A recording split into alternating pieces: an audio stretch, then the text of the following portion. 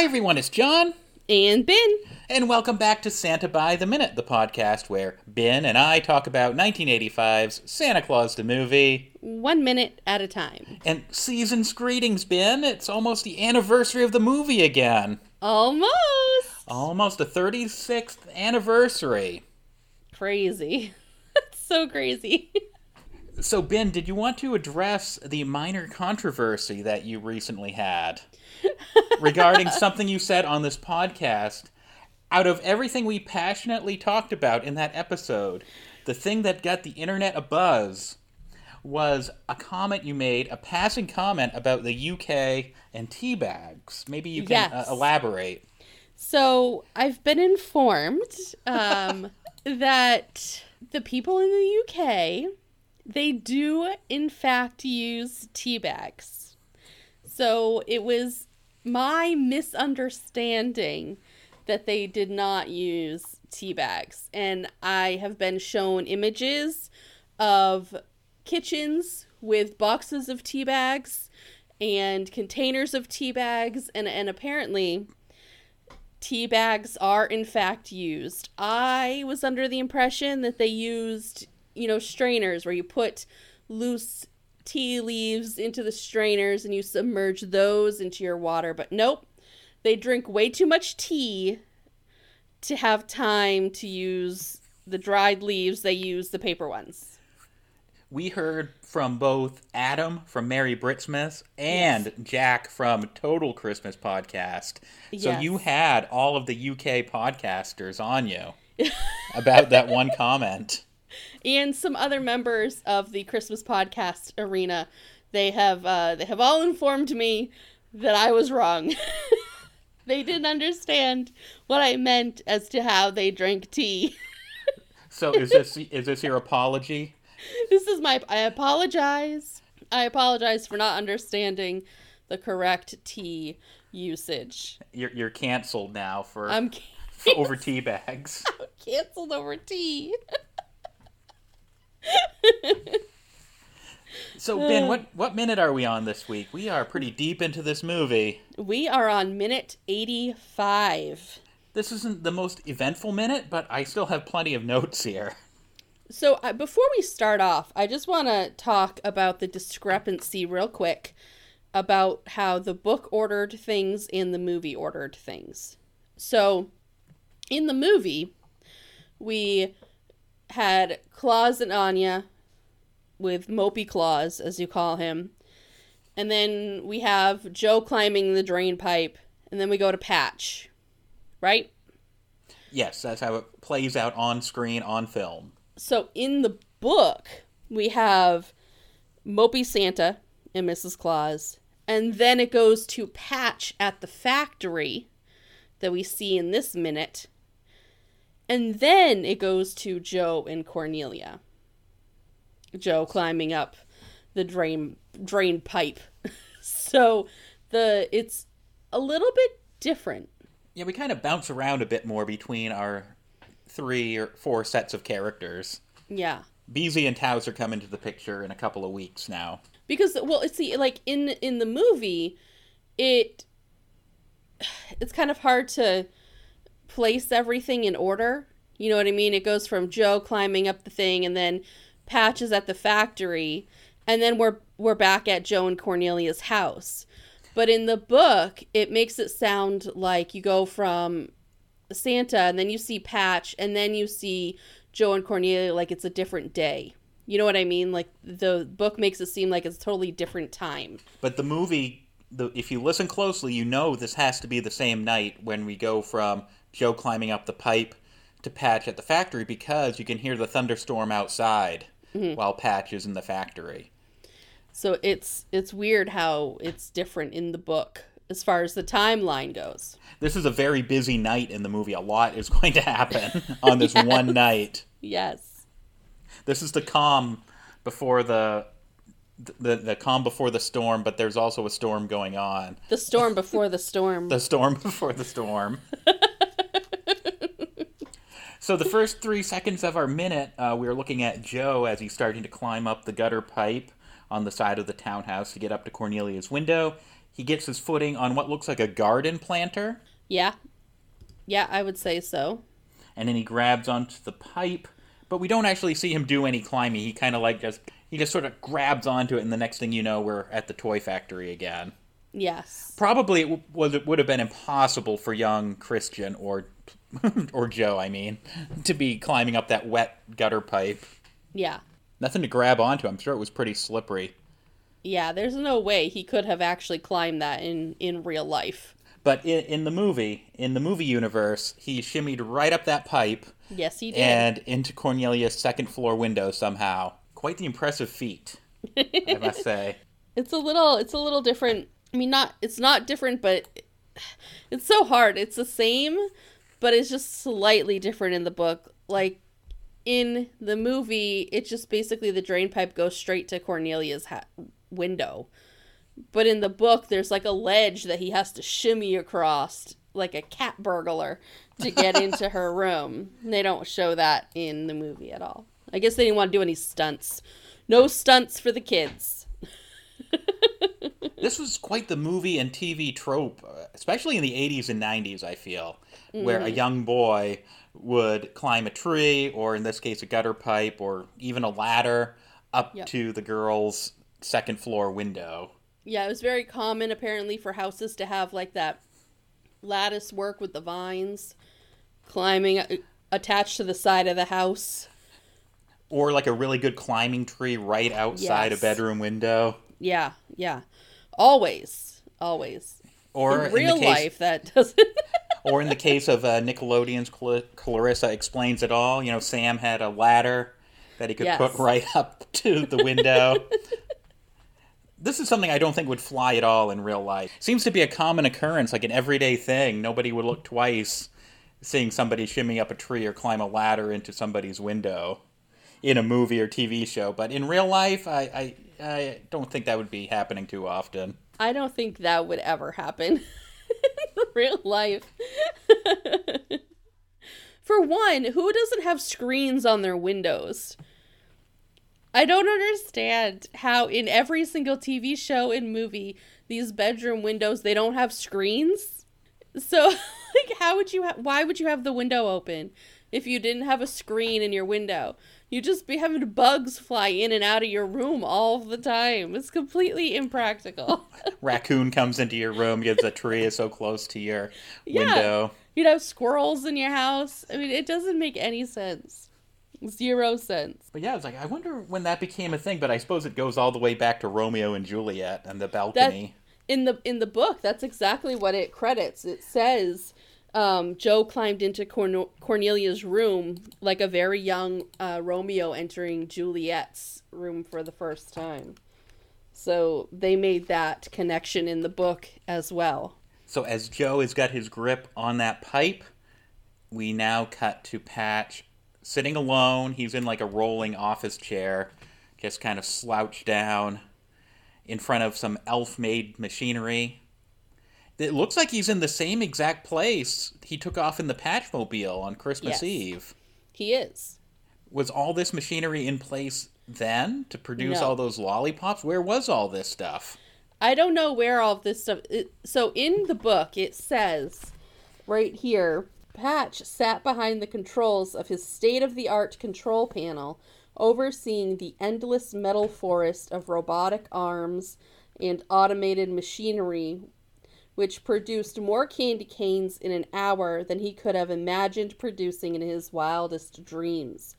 No need for awkward, jury-rigged assembly lines made of giant tinker toys here. BZ did everything first class if there was money in it for him. That's interesting. This doesn't look like a BZ-made contraption. It looks like something Patch himself would make, because it's all in primary colors. Kind of has that toy look to it. And if you remember, Patch even said that he could adjust the lollipop machine to make candy canes. Yeah, so we have to assume this is what he used to make those candy canes as well. He just turned some knobs and dials and changed the settings a bit. Yeah. So I don't know where this was during the initial production of lollipops, but... Maybe they had to move everything out onto the floor here to have a little more room. Maybe. Spread it out. There are lots of Maybe. tubes, lots of buttons, gauges, levers. There's this big turbine thing, yellow and green turbine that emits steam periodically. Yeah, I don't know what any of this stuff is.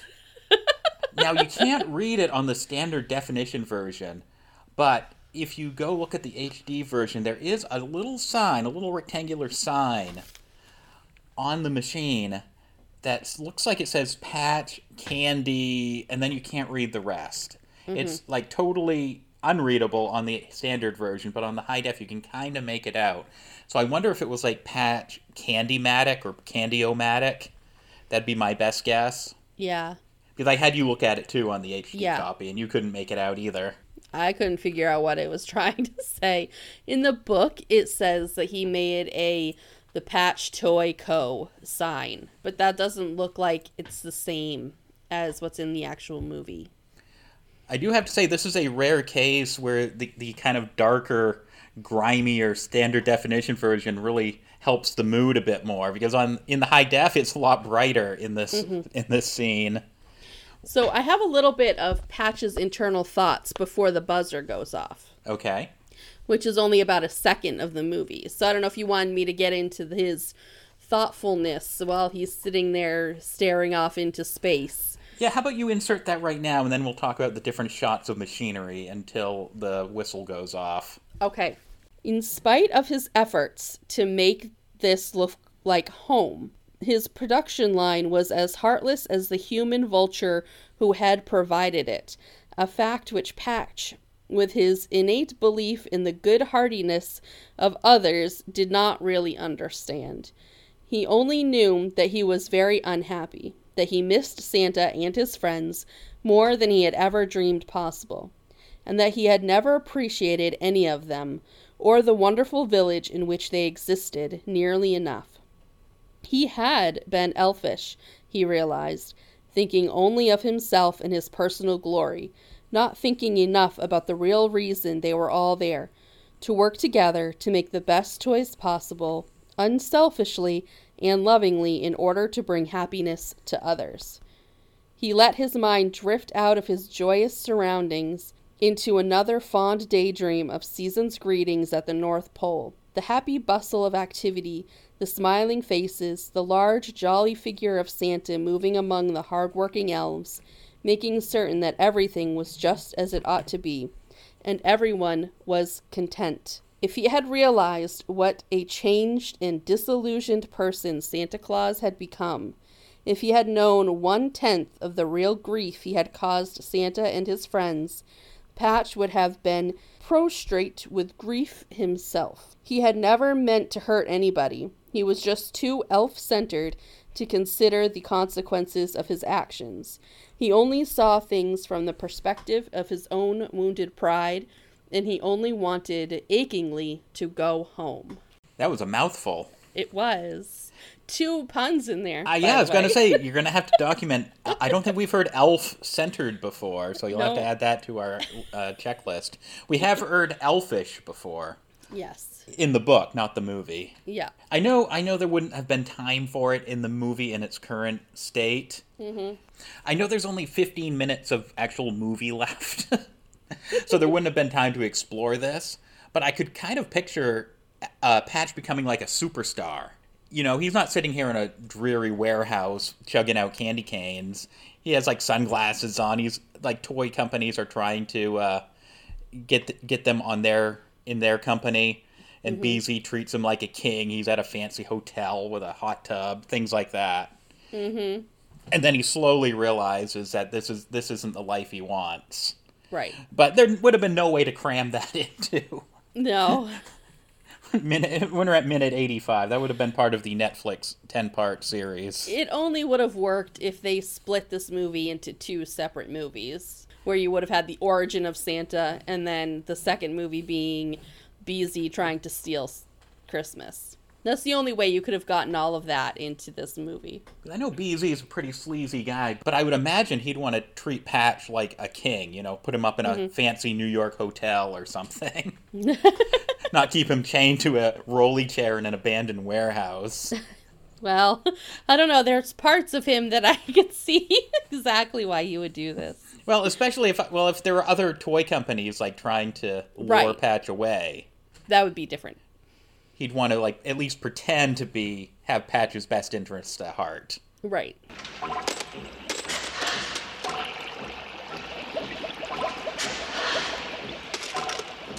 So the machine spits out candy canes into a plastic bin. They're like pulsating red. Now, if I'm not mistaken, they look like they are wrapped. They come out of the machine already wrapped, like the candy canes you'd go and buy at the Walgreens or something to put on your tree. Yeah, that's what it looks like. Now, I think this pulsating red, I don't think it's like I think it's just supposed to show that there is that stardust in the candy cane. Speaking of stardust, the next thing we see are, it looks like 6 giant tubes filled with stardust, and air is like circulating through it. Mm-hmm. We know there's air involved because at least on top of 2 of them that we can see in this shot, there are 2 red balls like levitating in air above 2 of these giant tubes of what looks like glittery stardust. Yeah. It's a lot of stardust. There's no way he brought that much stardust with him. I know we've discussed this before when we were talking about making the lollipops.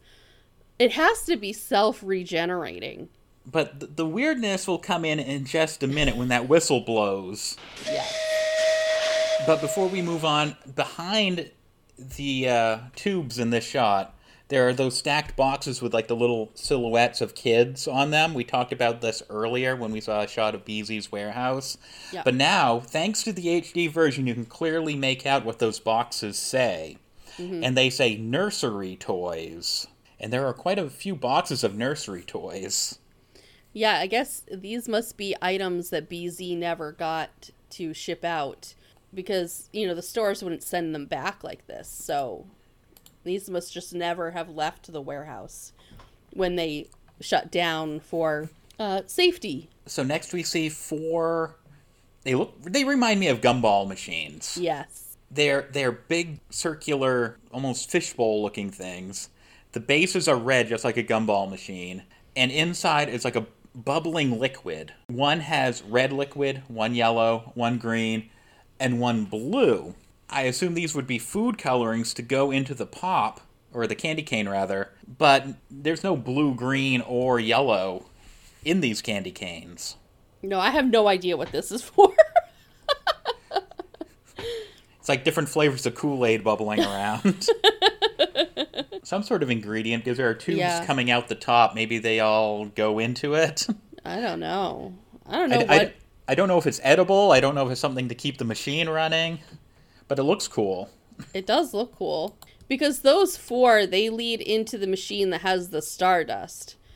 So all of the candy cane making must happen in this big blue box here. Because we get another shot of more candy canes being spit out of the tube and into the bin. Everything is so dreary and miserable. Poor Patch. Then we see an old-timey steam whistle blow. Now, Ben, have you ever seen an old-timey steam whistle like this in real life, like in the factory? No. Something that only exists in cartoons and this movie. Yes, I've never seen a whistle like this in my life. Probably the most famous example I can think of is that bird at the start of every Flintstones episode. Right. You can put in that soundbite right here.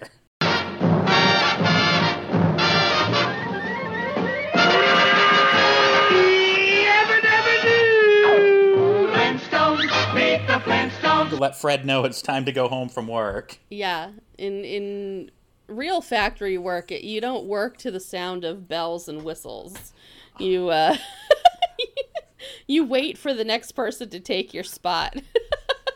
More companies should bring back the old-timey steam whistle to let everybody know it's time to go home from work. That would work if the next shift showed up on time. It was boop. Your shift is over. Everybody walks away. The machines are still running, and the next shift doesn't show up.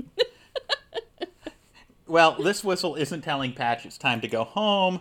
It's to alert him that apparently The machine is empty. No more Stardust, even though we just saw 6 tubes full of it. I know. I don't understand. So he goes over to like a control panel, and he puts his hand on a lever and switches the machine from on to off. Yep. Because we see a gauge which lets Patch know when the machine is full, half empty, and the needle is on empty. He picks up a little tin can and a spoon and walks into another room. Like I said, you can tell, especially in this part where he goes into this even darker room, that it's the same night because we hear that thunderstorm outside. He steps up on a little step, pulls open a file cabinet drawer, and inside is this little satchel of Stardust that he brought from the North Pole. Over a year ago now, I suppose. And he takes out 2 spoonfuls and puts them into his little tin can, closes the lid, then closes the drawer. So we have determined that the Stardust has to be very concentrated, and the book said that the lollipops only had 1 single grain of Stardust in the center of them that made the flying. So it's very potent and very concentrated, but it looked like there was a lot of Stardust in that machine already, unless that glittery stuff was something different. But it looked exactly like the Stardust. I'm very confused. I don't know either. I I don't know. Because in the book, he is revealing a sack of magic grain laying inside, which is exactly what we thought was the Stardust. He brings it back to the machine, but I don't understand how he could have that many tubes of it out of just 2 spoonfuls. Maybe the machine, like, multiplies it or grinds it up even finer? I don't know. I'm grasping at straws here. I have no idea how it relates at all. Anything else to add to this factory scene before we go back and check in with Joe and Cornelia? Nope. So now we are back in Cornelia's bedroom. Joe is sitting on Cornelia's bed. Should have got him a towel or something. Those sheets and that comforter are going to be soaked. I know. But anyway, Joe's sitting on the bed. Cornelia has her wrist on Joe's forehead. She pulls her arm away and tells Joe, "You're burning up." I have a little bit that happens leading up to this, "you're burning up." Okay, before we continue with Joe's response to "you're burning up," you fill us in. What didn't we get to see? Okay, so I had already said that in the book he climbed like a little cat burglar into her room.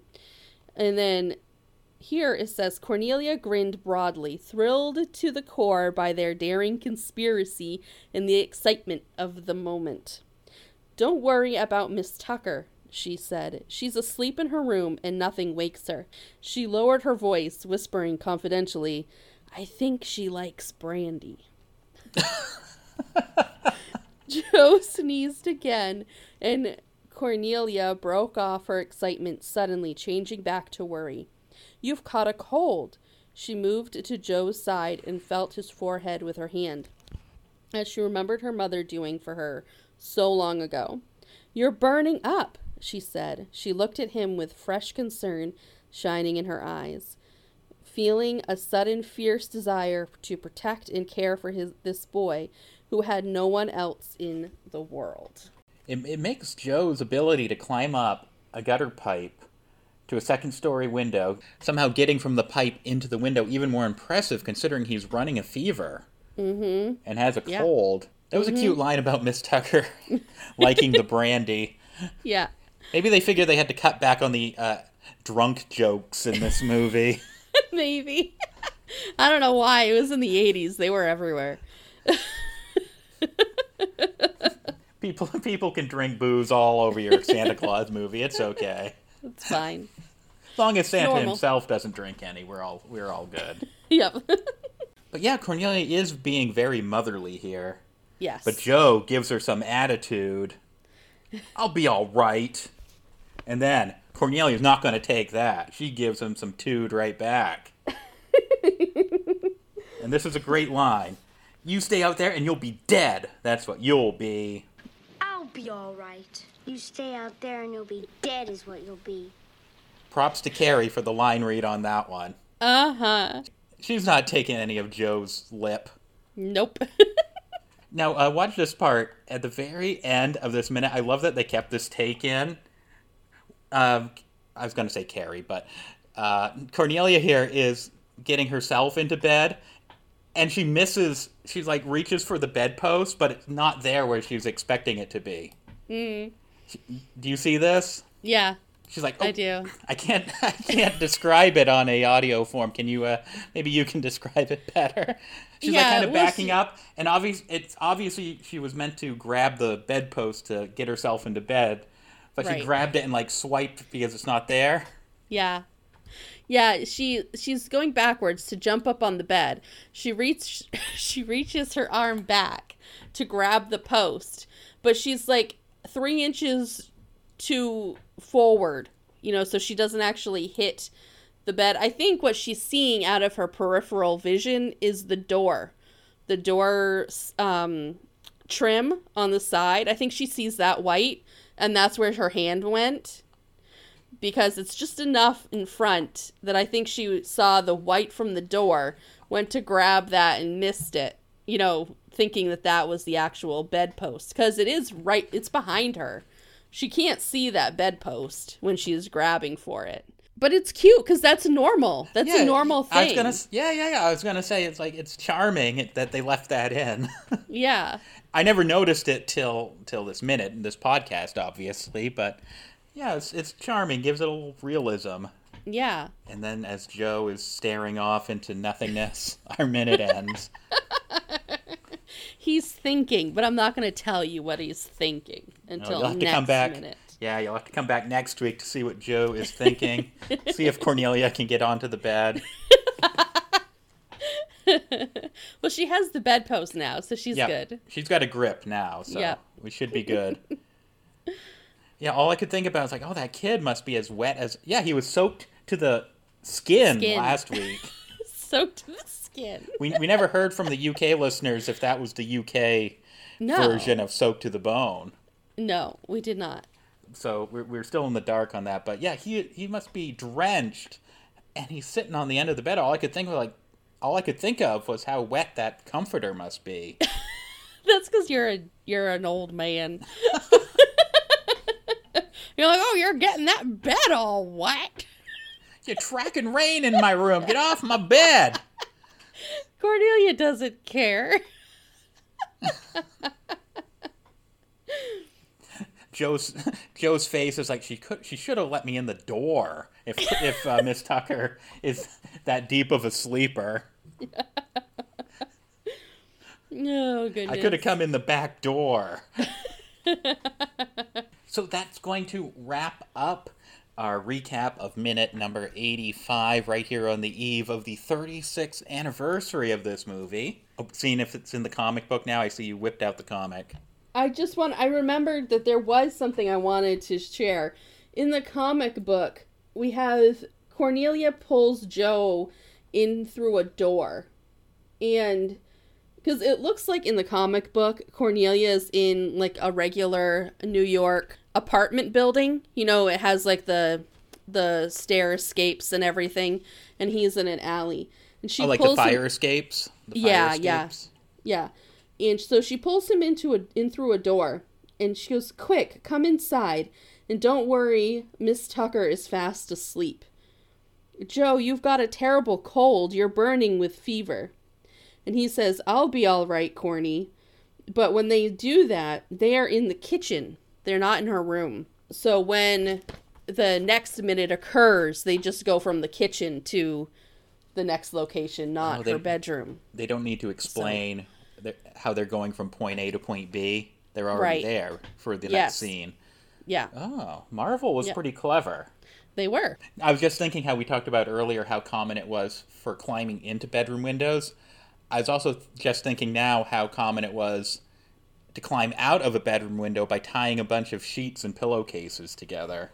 That was the preferred way of getting out. I don't know if that would actually work in real life either.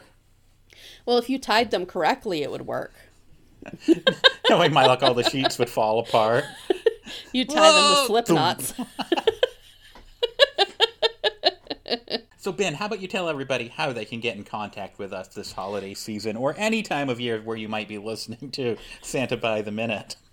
If you want to answer any of our questions that we come up with over the course of the minutes, feel free to reach out to us on Facebook, Instagram, or Twitter at Santa Minute, or you can send us an email at santabytheminute@gmail.com. And Ben and I post a brand new episode each and every Wednesday. And as always, you can listen to any of those episodes for free!